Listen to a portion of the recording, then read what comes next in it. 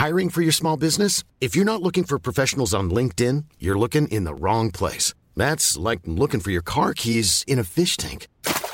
LinkedIn helps you hire professionals you can't find anywhere else, even those who aren't actively searching for a new job but might be open to the perfect role. In a given month, over 70% of LinkedIn users don't even visit other leading job sites. So start looking in the right place. With LinkedIn, you can hire professionals like a professional. Post your free job on linkedin.com/people today.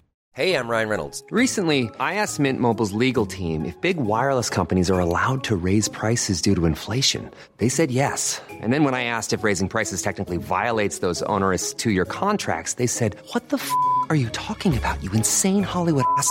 So to recap, we're cutting the price of Mint Unlimited from $30 a month to just $15 a month. Give it a try at mintmobile.com/switch. $45 up front for 3 months plus taxes and fees. Promo rate for new customers for limited time. Unlimited more than 40 gigabytes per month. Slows full terms at mintmobile.com. Everyone knows therapy is great for solving problems, but getting therapy has its own problems too, like finding the right therapist, fitting into their schedule, and of course, the cost. Well, BetterHelp can solve those problems. It's totally online and built around your schedule. It's surprisingly affordable too. Connect with a credentialed therapist by phone, video, or online chat, all from the comfort of your home. Visit BetterHelp.com to learn more and save 10% on your first month. That's BetterHelp, H-E-L-P. The Chase Thomas podcast. My nephew needs me to record. See, I already hate it. I hate it. All right, hello, and welcome back to another episode of the Chase Thomas Podcast, where I'm still the aforementioned Chase Thomas, coming to you live from Knoxville, Tennessee, Everything School HQ. It is a Pod Divided, the college football show, here on tonight's edition of the program. So that means my good friend, University of North Georgia alumni Matt Green, is here. Matt, good evening, sir. How are you? Good evening, sir. It is good to be back with you.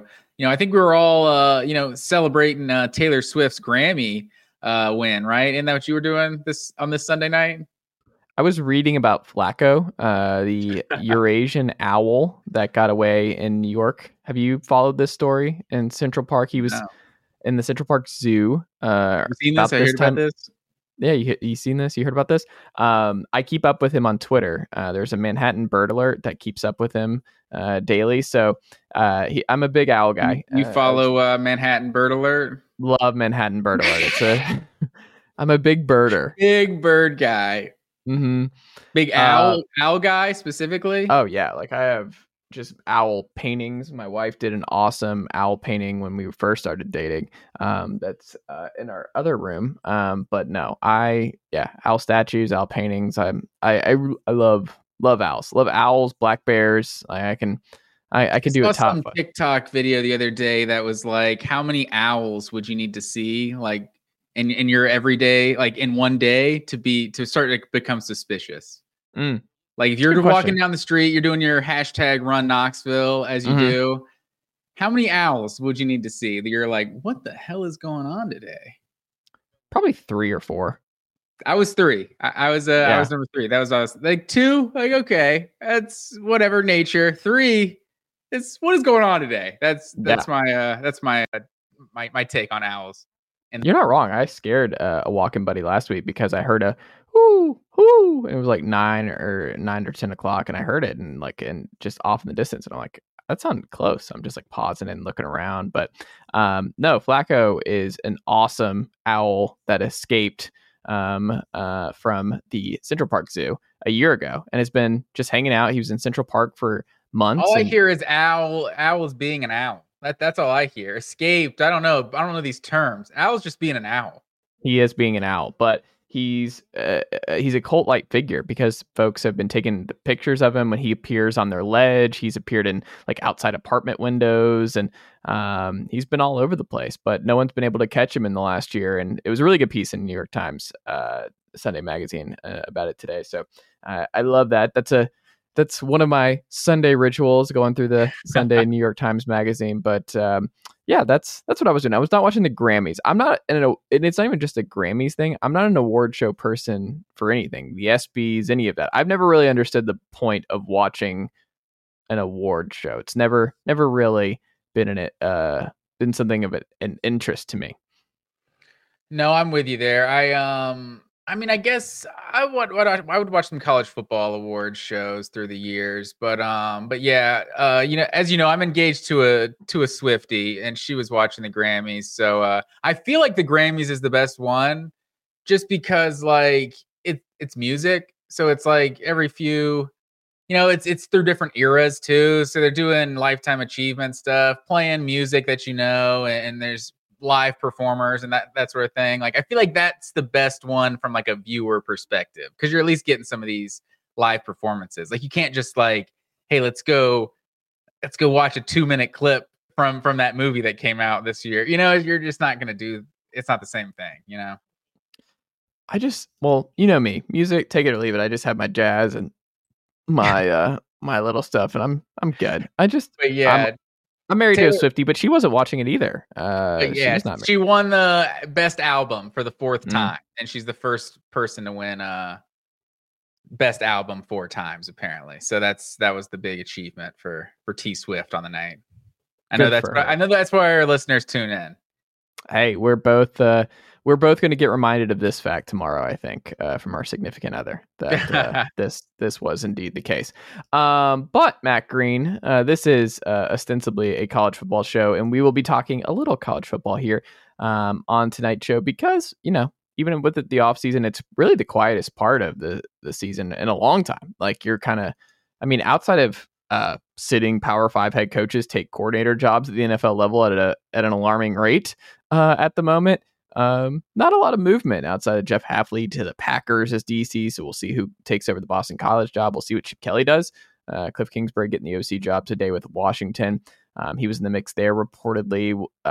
Vegas also made a hire, so maybe Chip Kelly does not end up getting one of these jobs. I don't have it in front of me how many OC jobs are still available, but interesting enough that some sitting Power 5 head coaches are looking to be coordinators at the NFL level if that opportunity presents itself. And we talk about this calendar stuff all the time. Like, I don't want to sound like a broken record, but like this is maybe the worst part. Like of all the bad parts of the calendar, signing day being right in the middle of what's now going to be the playoffs in December. But this, to pretend like the college is not the same job market as the NFL is crazy. Like, I don't know if you listened to that Joel Klatt, Josh Pate one-on-one like around Christmas time, where they're talking about like Joel Klatt has ideas of like the NFL and college football need to kind of partner up, and like what would be better than wild card weekend, on a Saturday going right into a national championship game like that Saturday night. Like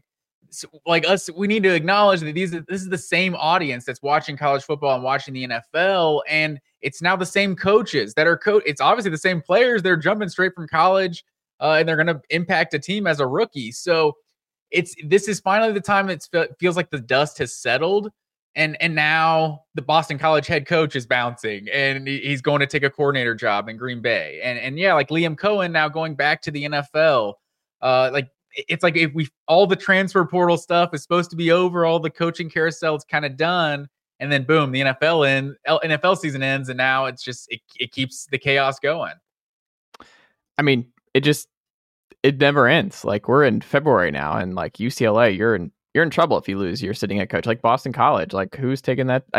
It's a terrible time for a coaching search. And then if UCLA loses Kelly, then you're like, hey man, maybe you should have moved on if you were getting cold feet about Kelly moving into the Big Ten. Anyway, in November when those reports happen, you kind of got to stick to your guns now. Like universities need to, they have to kind of, it's just hard. All of this is hard. And the only like great situation is when you have a Sherrone Moore situation, right? Where he just plugs in, elevates some analysts to coordinator positions, positional coach positions, and you keep the base of the class and the main mix of the roster. But it's a crazy time in college football, and maybe it will change. Speaking of change, though, Matt Green.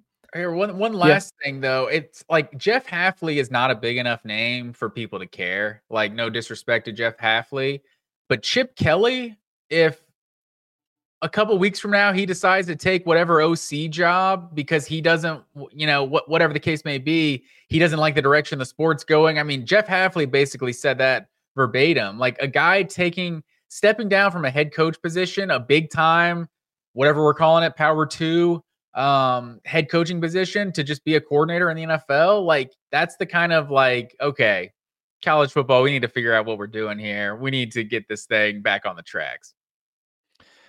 Yeah, well, we'll see if they get back on the tracks because is Chip Kelly a big enough name?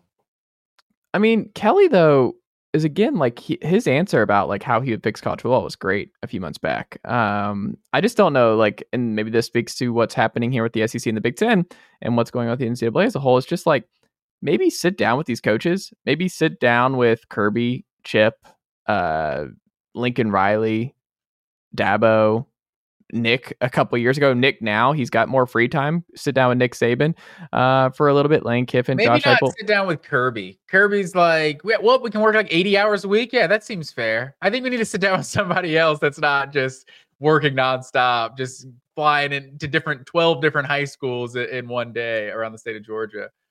Maybe that might be, but either way, the SEC Big Ten Alliance. I mean, we've talked on the pod where it's a power two. And we're inching closer and closer to the Power 2 Super League. We'll see ultimately who is able to jump in the boats, whether it's a Florida State and Clemson and some of the other big names before it's all said and done. But I don't know. I think this is interesting. I think it's important that these two conferences are putting aside differences because there's obviously been over the years some. I mean, look, these are the two power conferences. There's a lot of natural rivalry here. They've separated themselves for the last couple of years as the premier football conferences. We look at the playoff this year. Final four teams are now all this past CFP were now all Big Ten and SEC teams. And I think year in, year out, they're going to win the 12-team playoff. Like you're probably never going to see a non-Big Ten SEC team win the 12-team playoff in a year. And I think that's just kind of where we're headed. So they need to work together. They need to figure this out. They need to work on the window, what they can do with NIL, with so many different things, with the schedule, with contracts, with whatever you got to do. These two leagues need to be on the same page. And I think that's good for the sport if that's where we're heading and there is something that comes of this. And like we joked about the last alliance with the Big Ten, ACC, and Pac-12 and stuff. But I think these two have a much more likely long-term workability that the previous alliance just did not have because these interests are the same. They're in the same spot, and we're now reaching a critical point here in college football where you're going to keep losing a lot of good coaches if you don't figure this out sooner rather than later. No, I think you're right. I'm a little torn on the Big Ten SEC mega conferences, to be honest, because it's part of our tradition, even our heritage down here to chant SEC after we win big college football games in the non-conference. And it's even a tradition for other teams to now do that when they beat SEC teams. So I'm gonna be sad about, if it's 30 teams in the SEC, 30 teams in the Big Ten, there's no more SEC, right? You can't chant SEC when you're in Tucson, it's not the same.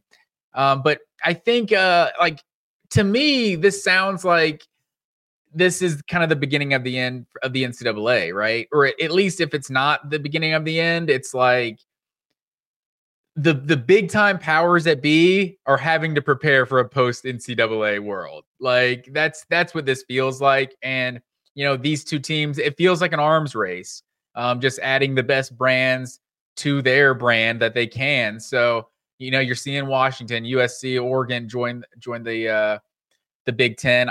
I wouldn't be like, how is there a logical way for us to sort like how do we figure out who plays college football, right? Like if it's just the Big Ten and SEC, is it up to Greg Sankey? Is it up to these commissioners to be like, okay, we want you, the rest, you're no good to me. We don't need you. We'll take Miami, we'll take Florida State, we'll take Clemson. The rest of you guys, we don't care. Or is there kind of a responsibility of, well, there's 58 programs that are trying to play college football at the highest level, and we're going to divvy them up north and south, however we deem fit. Like, I'm really curious just what it means for the Big Ten and SEC to truly be the Power 2 conferences. Yeah, and I don't even know if we're close to that point yet. Like the Big 12 is still pretty strong, especially in the basketball front. The ACC obviously has the grant of rights stuff, and if that keeps going, I mean, we're looking at still a decade plus of it existing in some form or fashion. I think the bigger thing is that these two need to work together because they are most enveloped in where college football, big time college football is. The schools in these conferences have the most on their plate, the most to the most reason to be on the same page because they're all the big dogs, like the Ohio States, the Bamas, the Georgias, the Tennessees. Everyone in in these two conferences are the ones that are going to be perennial powerhouses for the foreseeable future. They have the biggest fan bases, the biggest collectives, this, that, and the other. Like their eyeballs, like with the new TV deals that go into effect this year, like they are going to separate from in a monumental way from the ACC and the Big 12, and just revenue based on the new TV deals. So like they need to be at the forefront. But like you said, what does this mean for the rest of the sport? Like, and how does that work with the schools and getting left behind? It's still far too early to tell. I think the main thing I'm looking for of this advisory group and why I'm a bigger believer in it than what the alliance was a couple of years ago is that they know where their constituents stand, and there is an urgency, it feels like, across the board with more and more lawsuits coming up with just how rapidly college football is changing. And look, the sport's doing well. Ratings are good. Everyone wants all this to work. There's not been more intrigue. Like you've enjoyed the last 2 years of Georgia football. Most Georgia fans, even with all the craziness going on all around college football, people are enjoying it. People are having fun. There's more interest than ever. Like athletes, like it's a really good time to be a college football athlete in the SEC and the Big Ten. That all being said, have been in college for like 9 years. They never want to leave. They're enjoying it a lot. I mean, look, it's a good deal, man, and it's getting better. We can always work to improve it and get it a little bit better. But look, I think it's a net positive that they're working together. I think they need to be on the same page. I think this needs to be a big deal. I think they need to think about the other conferences and how this all works. And maybe, like, I've always wondered, it's like, even if you did like a quote unquote super conference, I look at it in terms of high school classifications, right? Like you have or classification 7A in high school in the state of Georgia, Matt Green. You know what that is. It's the South Georgia Lowndes, Colquitt, and Valdosta and Camden and schools like that get in their own region in Class 7. And then you get the rest of the greater Atlanta schools, like the big dogs there. Mill Creek doesn't need to play Manchester in the state championship game or Troup County, whatever. That's not where we need to go. But that doesn't mean you can't keep everybody in the fold in some way. So I just think if we go to a super conference where like they're the only ones in the playoff, where the Big Ten and the SEC only play each other and have a couple like in terms of the playoff, and they do their own playoff, this, that, and the other. But then the rest of them still get to play college football. It's just a little bit different. There's not as much money involved, but they get to compete for their own national title. Because I've said the G5 should have their own college football playoff because that would be a lot of fun for those kids. Like, just have different classifications. I don't think there's anything wrong because, look, you saw the last couple of years, where are all the 5 and 4 stars going, Matt Green? They're all going to the Power 2. You look at the list, and outside of the outliers of Florida State and Miami, you go through it, and Clemson too. I mean, it's just where we're going anyway. Like they're the collection of talent. The guys that weren't going to the SEC and Big Ten schools were choosing the schools that were now absorbed by the SEC and Big Ten. So, I mean, like it or not, that's where we're going. So let's figure it out. Let's make it good. The sport's doing well. There's interest all across the board. Just get on the same page and let's figure this out, because you can figure it out. But there's also, I mean, I think they'll figure it out. But I think ultimately Sankey and Petitti working together will be a good one. That's my gut. Yeah, and I guess that's where it's probably going to end up being, like some sort of super conference with these two. Who knows how many they have, 24, 30 teams or something.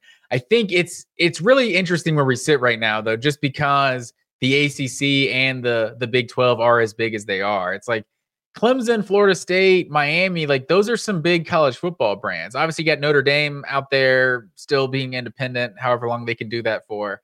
But yeah, I don't know what the future is, but I feel better with Greg Sankey at the table than anyone in the NCAA offices. Yeah. Well, we'll see what ultimately happens here, but either way, I think it's a step in the right direction to get us all on the same page so that we can have real conversations about how to really actually fix, and not even just fix, but make college football sustainable over the next 20, 30, 40, 50 years and beyond. Dog Bites, a weekly segment we're going to do here on this very show, Matt Green, with people forget, but this is a pod divided here. So there is a Georgia constituent on this very program, and that would be you, good sir. So some Georgia stuff. What do you got for us this week in terms of the University of Georgia, Matt Green? Yes, sir. I won't waste too much time with the basketball update. At this point, I think the tournament chances really took a hit with this loss to South Carolina this weekend. But you know what? You got to crawl before you can walk. South Carolina's good, man. They beat Tennessee this past week. They've got 3 losses. They're a tournament team. That's not a bad loss at all. It's not a bad loss, but in terms, I think Georgia's sitting at 16-7 or something right now. It's not a very impressive record. Like they blew a couple of leads late, Tennessee, Alabama games, but yeah, still a good season. But I don't think this team's going to be good dancing. But did you see Tennessee might be a 1 seed? Lenardi, I don't know if you caught the game. 100 points at Rep Arena.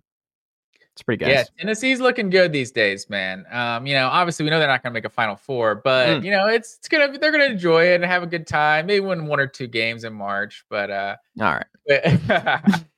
But let's go to Georgia. My dog bites for today. I decided to dig into the wide receiver position, or let's just call it the pass catcher position at the University of Georgia, because the last 3 years, this position has been unbelievably consistent. Like you go back in a time machine where we were January of 2021, after the 2020 season. Like there's a lot of criticism about what Georgia's offense was. Like they can't recruit the wide receiver position because their offense is stuck in the past, all this stuff. And then you had 3 straight years of Brock Bowers being one of the best players in college football, leading the team in yards and catches all 3 years. Also, Marcus Rosemead, Jack Saint, and Ladd McConkey the last couple years. Like it's been extremely consistent. And I look right now, you have to go back to Tavares King, the last time Georgia had a guy lead the team in receptions and yards 2 years in a row.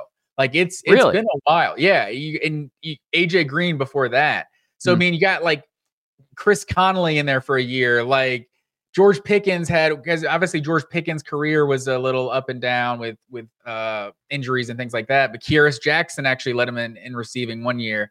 So it's like a lot of different guys. Riley Ridley, I think, was in there. Javon Wims. But you look at the wide receiver position has not been very consistent for Georgia until the last 2 or 3 years. Like Jermaine Burton, you lost a guy who could start for Alabama, and your receiving group really didn't lose anything. Like it didn't really miss a beat. And that just I don't think you've seen that from Georgia much throughout their history to have a wide receiver group that strong. Even A.D. Mitchell, I forgot him. This guy's a potential first-round pick you lost in the portal, and you had one of the best passing attacks in college football this year. You have A.D. Mitchell. He might be in the college football playoff. That might be the extra bit they needed, but I won't say they didn't miss a beat.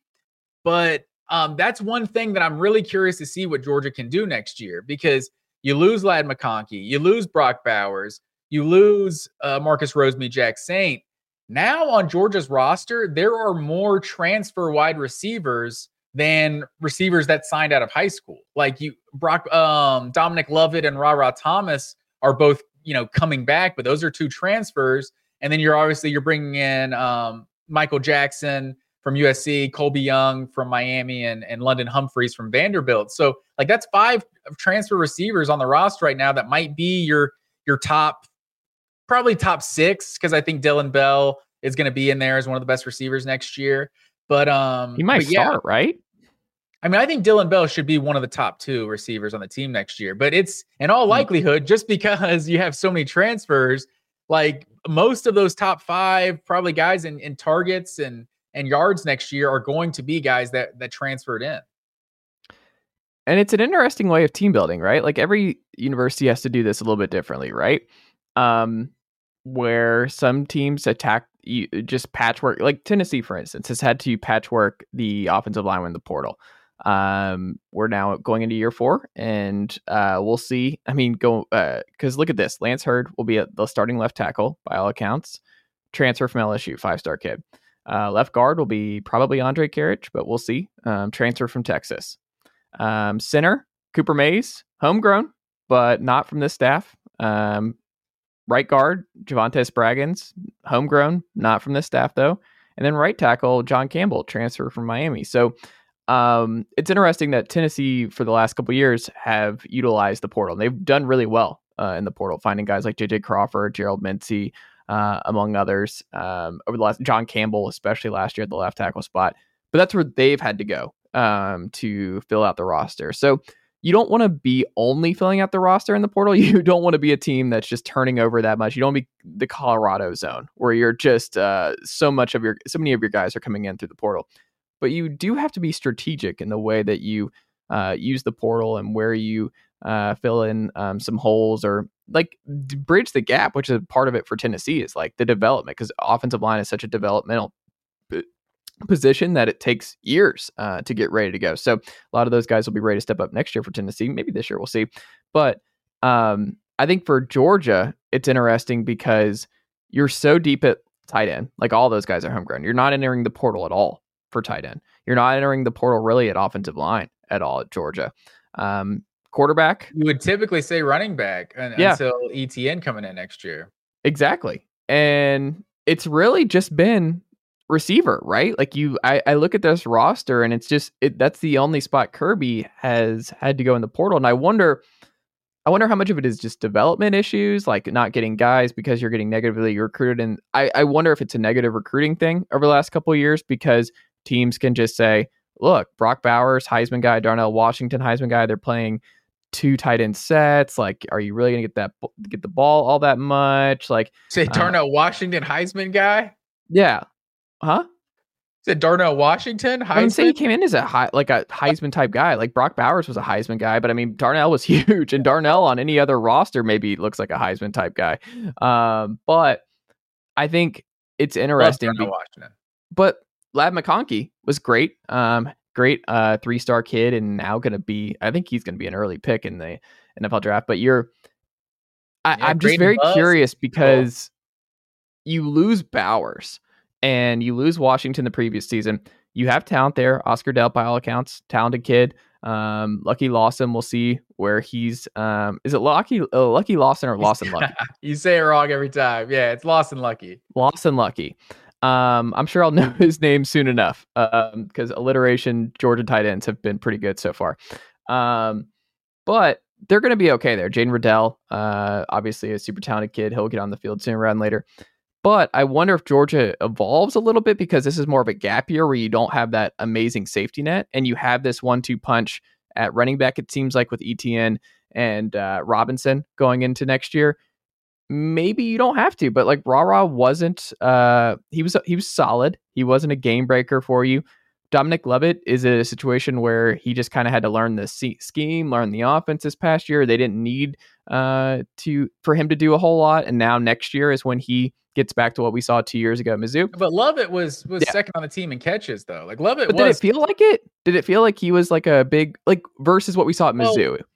It was. I mean, I think part of it's because McConkey missed some time. So McConkey, when he played, he was the clear number 2. But just Lovett just being consistent. I mean, he was a pretty consistent guy. Yeah, I mean, he didn't have the yards per catch. Definitely, he was doing at Missouri the year before. But not necessarily a star, but just a quality SEC receiver. Yeah, and we saw a star 2 years ago. So does he get back to being a star at Georgia? And where does Dylan Bell pop? Humphreys, obviously a really good player at Vanderbilt. I'm very, very curious how the snaps go for Georgia receivers and how this strategy pays off for Kirby and what it actually means that he has dipped so much into the portal at that spot. Because it's interesting. You don't see a lot of teams do that. No, and that's definitely like Darian Kendrick is one of the few I can think of kind of impact guys Georgia got out of the portal that wasn't a receiver. But yeah, you're seeing a lot of it even before the portal was as big, like with a guy like, who am I blanking on? Number 15 back in 2019, from Miami, Cager, Lawrence Cager, even that year too, going back that far. So you've seen Georgia do it a good bit. What's interesting though, oh man, I totally lost my train of thought.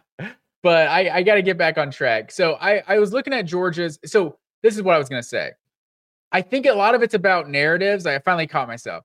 A lot of it's about narratives. And I even remember, I think it was Evan Stewart coming out of high school, like basically clowning Georgia. And Luther Burden, I think, may have said something too about a tight end leading them in receptions. And so it's like, at first, it was the passing offense wasn't even good, So you had to get the passing offense back to being good. And then it's now, a tight end is leading them, and they're not a legitimate passing team if a tight end is leading them in receiving. And yeah, maybe that's true somehow in your warped brain, but this tight end was like maybe the best tight end that's ever played in college football.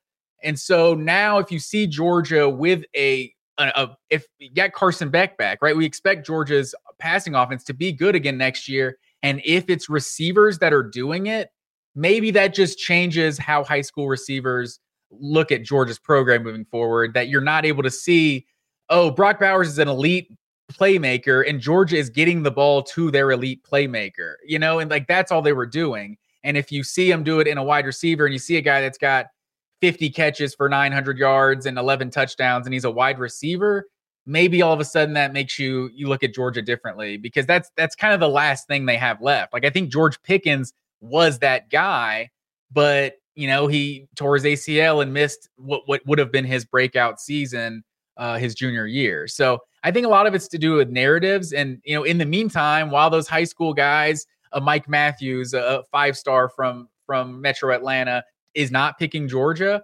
then you can go to the college route, and it's been kind to Georgia to this point. Absolutely. But I have one last thing. It got me thinking, top 5 pass catchers since I have been a Georgia fan. I don't know if you have your own list on your side. You can see what you think of mine. First of all, Andre Hastings did not make my list. To the old heads listening out there, I know people love Andre Hastings. I was like 3 years old when he was playing. I know he was great. Eric Zires putting up big numbers. Bryce Hunter, I know the names, but they didn't make my list.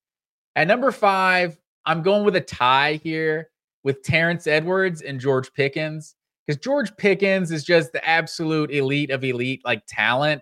He just didn't have the production, whereas Terrence Edwards is like Georgia's most productive receiver of all time, but he wasn't the actual like NFL guy. I think he put up some numbers in the Canadian League, but so they're a tie right there at number 5. Number 4, going Ladd McConkey. Ryan Reynolds here from Mint Mobile. With the price of just about everything going up during inflation, we thought we'd bring our prices down. So to help us, we brought in a reverse auctioneer, which is apparently a thing. Mint Mobile Unlimited Premium Wireless. How to get 30, 30, bit to get 30, bit to get 20, 20, 20, bit to get 20, 20, bit to get 15, 15, 15, 15, just $15 a month? Sold! Give it a try at mintmobile.com/switch. $45 up front for 3 months plus taxes and fees. Promo rate for new customers for limited time. Unlimited more than 40 gigabytes per month. Slows full terms at mintmobile.com. Hiring for your small business? If you're not looking for professionals on LinkedIn, you're looking in the wrong place. That's like looking for your car keys in a fish tank. LinkedIn helps you hire professionals you can't find anywhere else, even those who aren't actively searching for a new job but might be open to the perfect role. In a given month, over 70% of LinkedIn users don't even visit other leading job sites. So start looking in the right place. With LinkedIn, you can hire professionals like a professional. Post your free job on linkedin.com/people today. A lot of people might not expect this, but Ladd McConkey's just super productive, deep threat, make plays after the catch. I think he might be Georgia's best ever wide receiver when it comes to actually making plays after the catch. He's what we all wanted Mecole Hardman to be, honestly. And he actually was just so dangerous after the catch. You could hand it to him I think he had like 4 or 5 career rushing touchdowns. Like he was just a dual threat, really. Number 3, I want to say Super Bowl 40 MVP, Hines Ward. Goes without saying, Swiss Army knife. Dude did everything. Number 2, pass catcher, Brock Bowers, best tight end in college football history. And number 1, I got to go AJ Green. That dude was just different. Can you throw Brock Bowers on here? Absolutely, sir. Top 5 pass catchers. That's what I'm saying. That was the list from the jump. I don't like this. Brock Bowers. I mean, he's led Georgia receiving 3 years in a row. AJ Green didn't even do that. I mean, I don't disagree. Pass catcher is just kind of a cop out. You got to throw Bowers on a receiver list, though. I mean, I think he's Georgia's all-time leader in receiving touchdowns. Like he's got to be on there. He's not AJ Green because AJ Green was just a finished product as like a high school junior, basically. That was just the smoothest athlete I've ever seen. But Brock Bowers, close second. Terrence Edwards, though. Terrence Edwards, don't want to throw any shade to Georgia's last 1,000-yard receiver back in 2002. And I think he was the SEC all-time receiver at some point in yards. He's yet not on your top 5 list. He was top 5. He was tied for 5 because it's the eye test. It's partly the eye test. Terrence Edwards was good. He wasn't the elite like talent. And I mean, it's no disrespect, no shade to him because I mean, that's why he didn't play a long career in the NFL. I think he only lasted a year or two. But he was productive in college. I gave him his flowers, but like if I'm having a pickup game in the backyard and I can get prime Terrence Edwards or prime George Pickens, I probably got to go George Pickens. I think I go Edwards. I mean, his you know what you're getting with Edwards. Better. Edwards is solid. Edwards was, you know what you're getting there.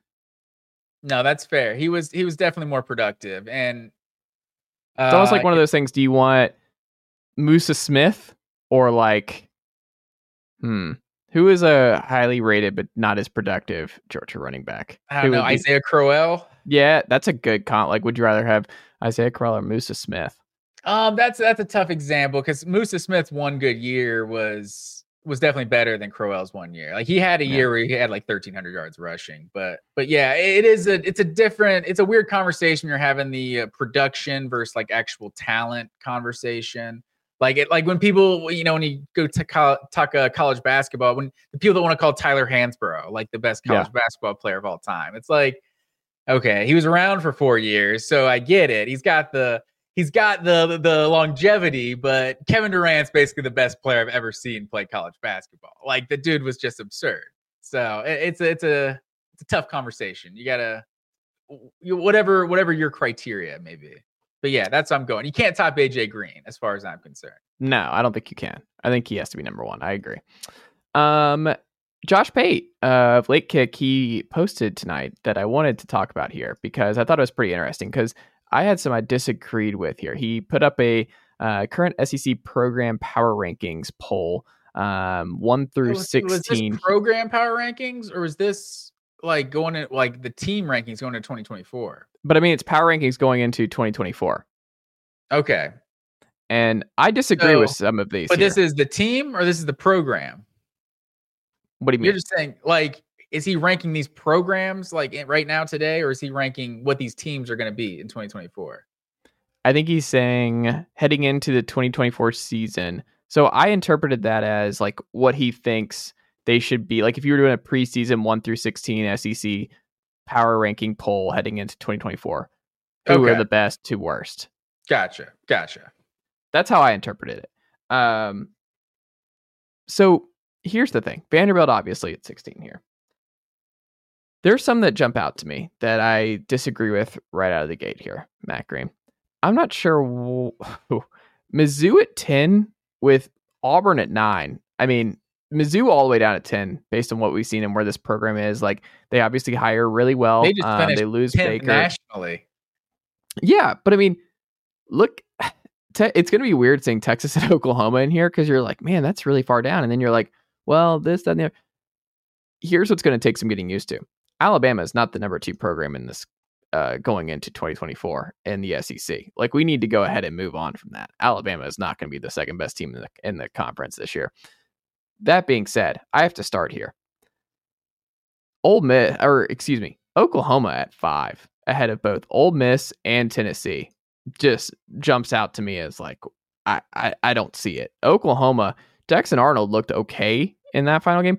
You're putting a lot of stock in year 3 for Brent Venables here. We've seen a very up and down. He beat Texas last year. That was great. Dylan Gabriel off to Oregon. We'll see how he finishes out his collegiate career there. He's recruited well. Brent Venables has done a good job there. You lose Jeff Lebby to Mississippi State. He's going to have a offensive coordinator situation there. We'll see how they do. But I think that's very high to have Oklahoma. And Tennessee plays Oklahoma at Oklahoma this year. I don't think I'm not there. I don't think Oklahoma is in a better spot heading into 2024 than Ole Miss, Tennessee, or I'm going to throw this out, or Missouri heading into 2024. I think they're somewhere closer to that 8, 9, 10 range than that top 5. That's what stood out to me first. What about you?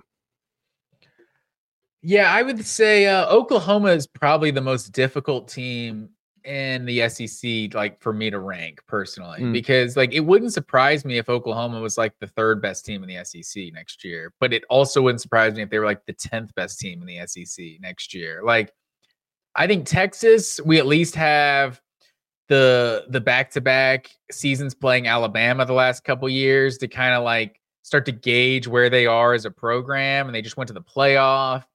Like, it feels like we can safely say Texas is in a good spot, and I kind of expect them to be the 2nd best team in the SEC next year. But Oklahoma, it feels like there's a lot more question marks around them. I'm kind of with you there. It feels like I'm a little surprised to see Ole Miss down at 6, like you said. It feels like everything is lining up for them next year. But one that stood out to me is South Carolina at 11. Like, I mean, I don't think Florida is going to be anything special. Like, I'm not buying Arkansas going into next year. I'm not super high on Kentucky, but I kind of put all of them ahead of South Carolina. Like, I'm not really sure where the positivity for South Carolina is coming in. Like, Spencer Rattler, like, he had one of the weirder college football careers, like in just terms of kind of being up and down, 5-star label, Heisman favorite, then kind of get benched. He sucks. Actually, it turns out he's good. Like, but South Carolina's not good, but he actually is kind of good. That might be the best quarterback they can get in a while. Like, so I'm not sure where South Carolina's going exactly. Like, we talked about them kind of becoming a stepping stone program in the portal. Like, I'm surprised this is South Carolina 11. Like, it feels like Vanderbilt, Mississippi State are the clear bottom 2. And I think I put South Carolina right behind them. Or right in front of them. South Carolina is tough to. I think I'd have them. South Carolina is definitely past 10. You could sell me Auburn's like a gamble right now at 9. I could see them being in the middle of the pack this year, but still seems a little high for me. We haven't really talked about it. You touched on it just a second ago. Still seeing Florida at 13. If you're a Florida fan, are you just losing your mind? Like, this is year 3. Like, this is ridiculous. Florida should never be number 13 in the SEC. That should never be the case. Like, it's just, you see it and you're just like, what are you doing? Like, I would just be beside myself the last 2 years if I'm a Gator fan, because it shouldn't be like this. You should not, the expectations should be so much higher, and to see you behind so many programs that you have so many more inherent advantages than. I mean, this would drive me nuts. Just seeing 13 going into year 3 of the Napier era, right? Like, just 13 Florida, it's wild to look at. Yeah, it really is. I would have thought someone could have been blindfolded and had Florida, in the middle of the SEC, like at worst. So I don't know. I definitely don't think they're going to be a very good team in 2024, but even with that, it's like, it's hard for me to predict them finishing as one of the 4 worst teams in the entire conference. Did they do that? Were they one of the 4 worst teams last year in the SEC? I think so. I'm pretty sure if I pull up the standings here, 3-5, 5-7 overall. They were tied with South Carolina, Kentucky, and Vandy, and then no, they were a little bit higher than you would think. They were 5-7, but they lost 5 straight to end. Some of these streaks to end were pretty brutal. And man, they could be looking at another one too. Like, if they don't start 6-1, it's going to be a really, 7-1, 6-2. They could start 6-2 and it still be a really bad season. I also have this. I think one of Tennessee, Ole Miss, and I'll say one of Tennessee, Ole Miss, And I'll just say Oklahoma too. No, I'm going to say one of Tennessee, Ole Miss, and LSU are in the SEC title game against Georgia. I just don't know which one of that group. One of those three breaks through and has again? Ole Miss, Tennessee, and LSU. One of those three, I think, is. So you're not buying Texas. I am buying Texas. But if you're saying they're not. I just think it's too clean. It's too clean to have Texas and Georgia in the final. Yeah, I could see that. LSU at 4 seems. I just don't know where Alabama's going to end up. Like, if they're the second best team in the SEC, it wouldn't be the most surprising thing ever. You wouldn't be surprised with how stocked the SEC is in year one with DeBoer? I'm saying it wouldn't be the most surprising thing ever, but it's still Alabama. So Kalen DeBoer's won everywhere he's gone. Like, I would be surprised, but like I can't knock him out. It's like I have to see it with my own eyes first. But I guess we agree Georgia is just the clear number one. Georgia's the number one. I think Georgia and Texas are 1A, 1B. That's what I feel like right now. But they also play each other, and I think they're going to cancel that game out. And it's at Texas. So yeah. I don't know. I think, so even with that, you don't think Texas makes the SEC championship? No, I think it's one of Georgia, Texas. I don't think they both get in. That'll be interesting. But Bama goes to Oklahoma. They go to LSU. They go to Tennessee. They get Georgia at home, but like at Wisconsin, that might be spicy. Like, you're losing at Tennessee. Like, let's just go ahead and put that one out there, Matt Green. Like, we ain't scared in Knoxville. Ain't no guess what it's gonna be.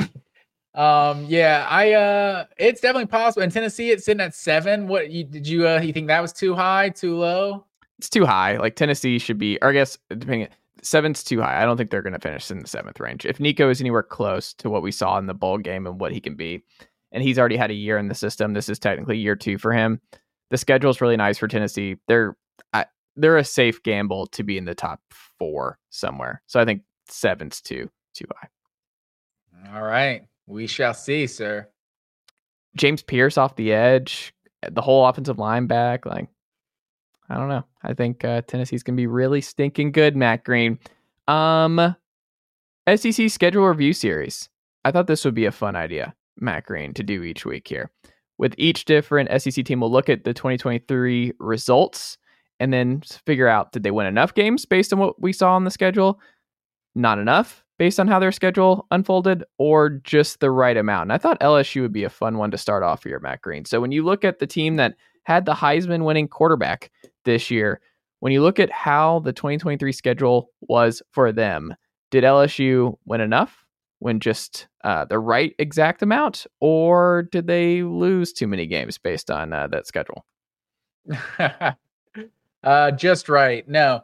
LSU definitely underachieved this past year. I think there's no doubt about it. Like, having this defense be as bad as it was is just unacceptable. Like, we know how LSU recruits. Like, if this team was an average defense, like they potentially could have won the national championship. Like losing to, the shootout they did to Ole Miss. Like, you had the best quarterback in college football. Like, Jaden Daniels was doing like Lamar Jackson type things as a better passer. Like, nobody expected that coming into this season. And this team was a contender coming into the season with a lot of people kind of not sold on how good Jaden Daniels was. So the fact that he's the Heisman Trophy winner and this team loses 3 games, like, and you lost to, and they were another one of the teams that I felt like when we were making our preseason predictions about Alabama,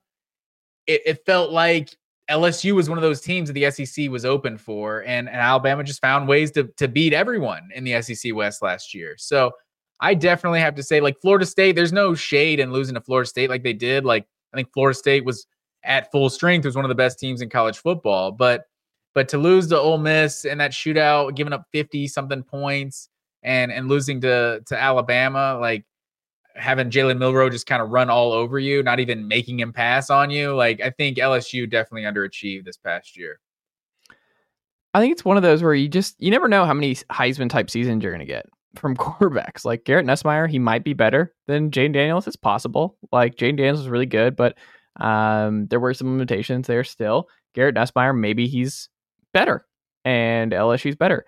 You lose your offensive coordinator. This is why like college football is just like, you never know when your moment's gone. I mean, Tennessee, what if game where if they don't drop that to South Carolina, and who knows what happens in the playoffs, because you find out the next year, it's not that easy to just be the best offense in college football year over year, and that kind of magic that you need to get back to the big dance. And I do wonder for LSU side of things, look, man, you had a special season from Jaden Daniels and a lot of talent, and there was that whole weird stuff with Harold Perkins and how he was being used at the beginning of the year, and you have to clean up your whole defensive staff, and you still have Harold Perkins and a lot of talent there, but we'll see if Brian Kelly shook up his staff in the right way. But now you got co-OCs, because your OC just went back to Notre Dame on a big deal. So we don't know what these guys are going to be like. What if there is a dip in terms of offensive play calling and production? And I don't know. It's tough, man. The SEC is not getting any easier. So you do wonder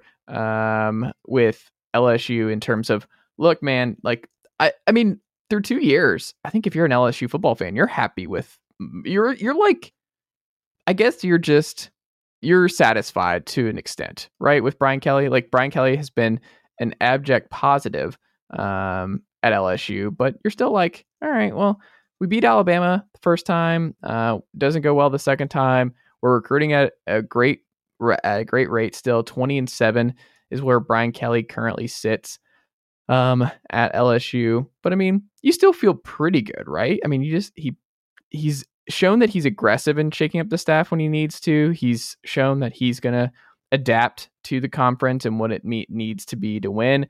10 games first 2 years is just good, no matter how you sugarcoat it. I mean, I think he's got this thing on a solid foundation. But I mean, look, man, you can't lose. You're one of these years early on, you're going to have the 1-loss, 2-loss season, because you have that kind of talent, and that's the expectations at LSU, is that you're in the national title game, and they haven't been in it the first 2 years. They've been just like good team, but they've never felt the last 2 years like they were really going to make a national title run.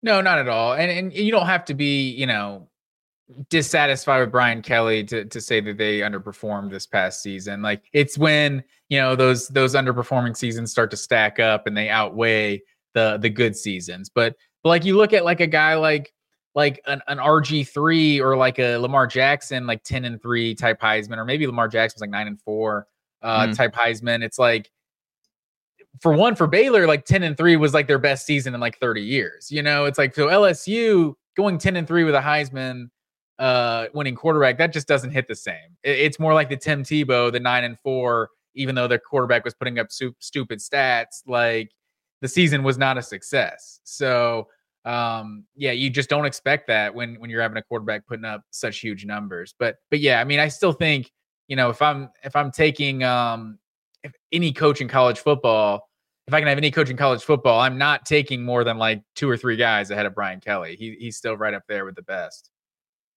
I agree, Matt Cream. Final thing we'll do here on tonight's show, Big Ten surprise CFP teams here.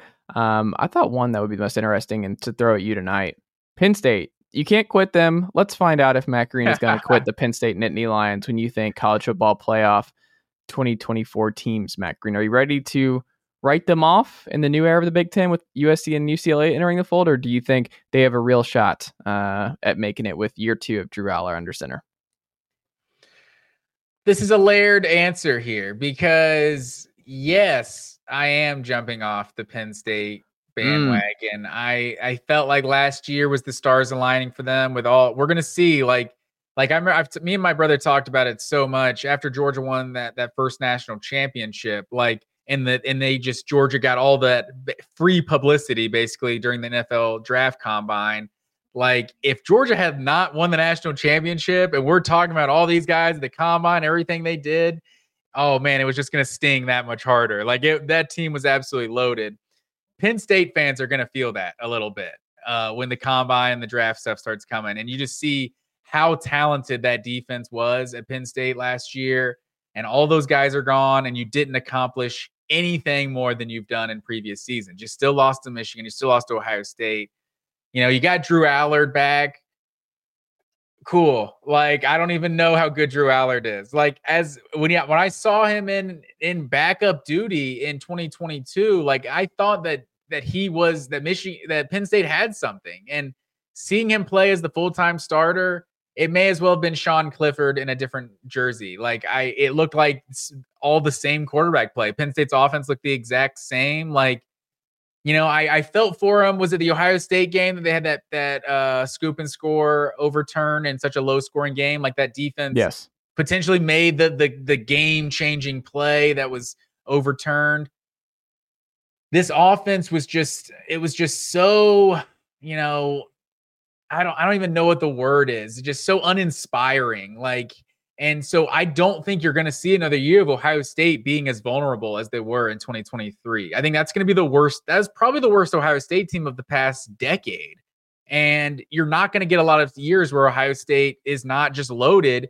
And I mean, if there's one team that's been more active than Ole Miss this offseason, it's in acquiring talent in the portal and just all the noise they're making with NIL and all that and retaining the talent they do have, it's Ohio State. So, Michigan, it feels like we don't know what they're going to be in a post-Harbaugh era, but they feel like we know what what their floor is now, and they're going to be, a top 10 team. They're going to be right there in the mix in the Big Ten. So it's hard for me to be confident about Penn State going into 2024, other than the fact that the 12 teams do make it now.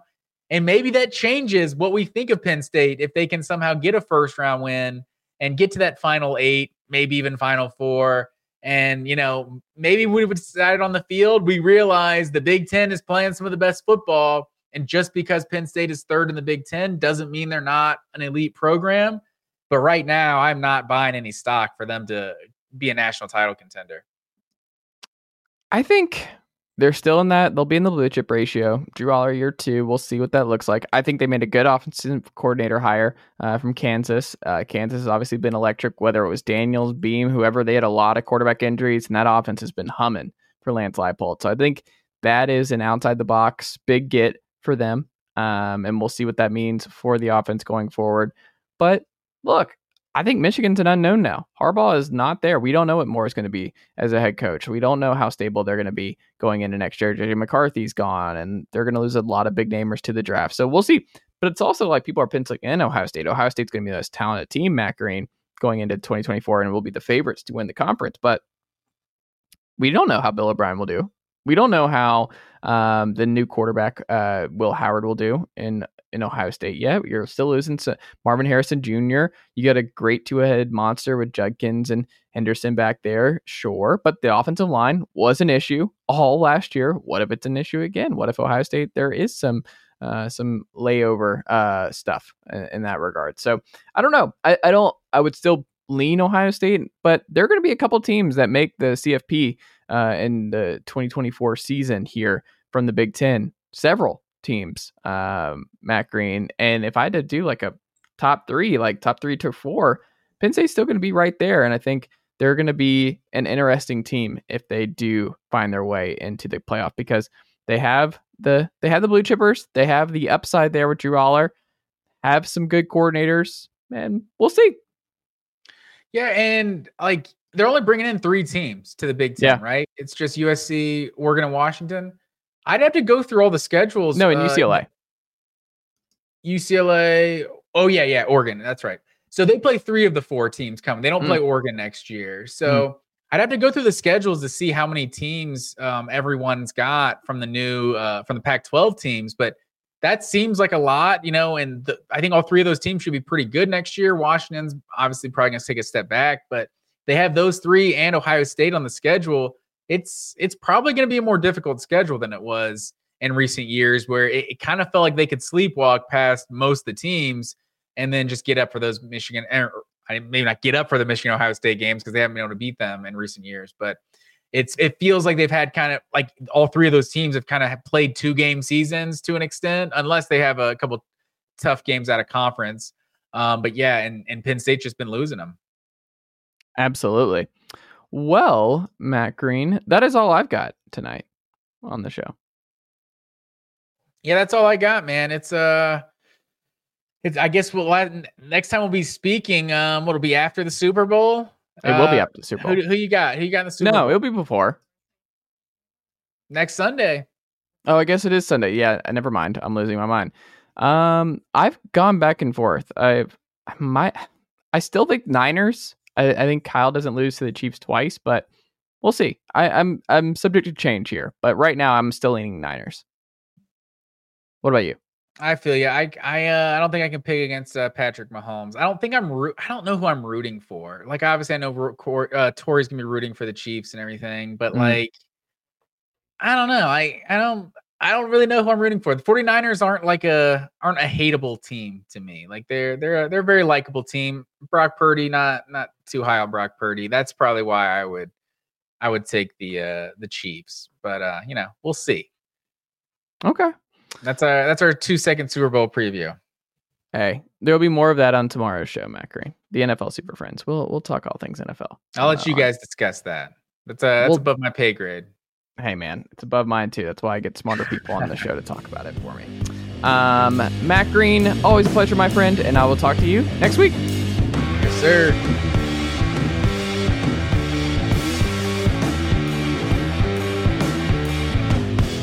Nicely done, nephew. Chase Thomas Podcast. Hell yeah. Even on a budget, quality is non-negotiable. That's why Quince is the place to score high-end essentials at 50 to 80% less than similar brands. Get your hands on buttery soft cashmere sweaters from just $60, Italian leather jackets, and so much more. And the best part about Quince, they exclusively partner with factories committed to safe, ethical, and responsible manufacturing. Elevate your style without the elevated price tag with Quince. Go to quince.com/upgrade for free shipping and 365-day returns.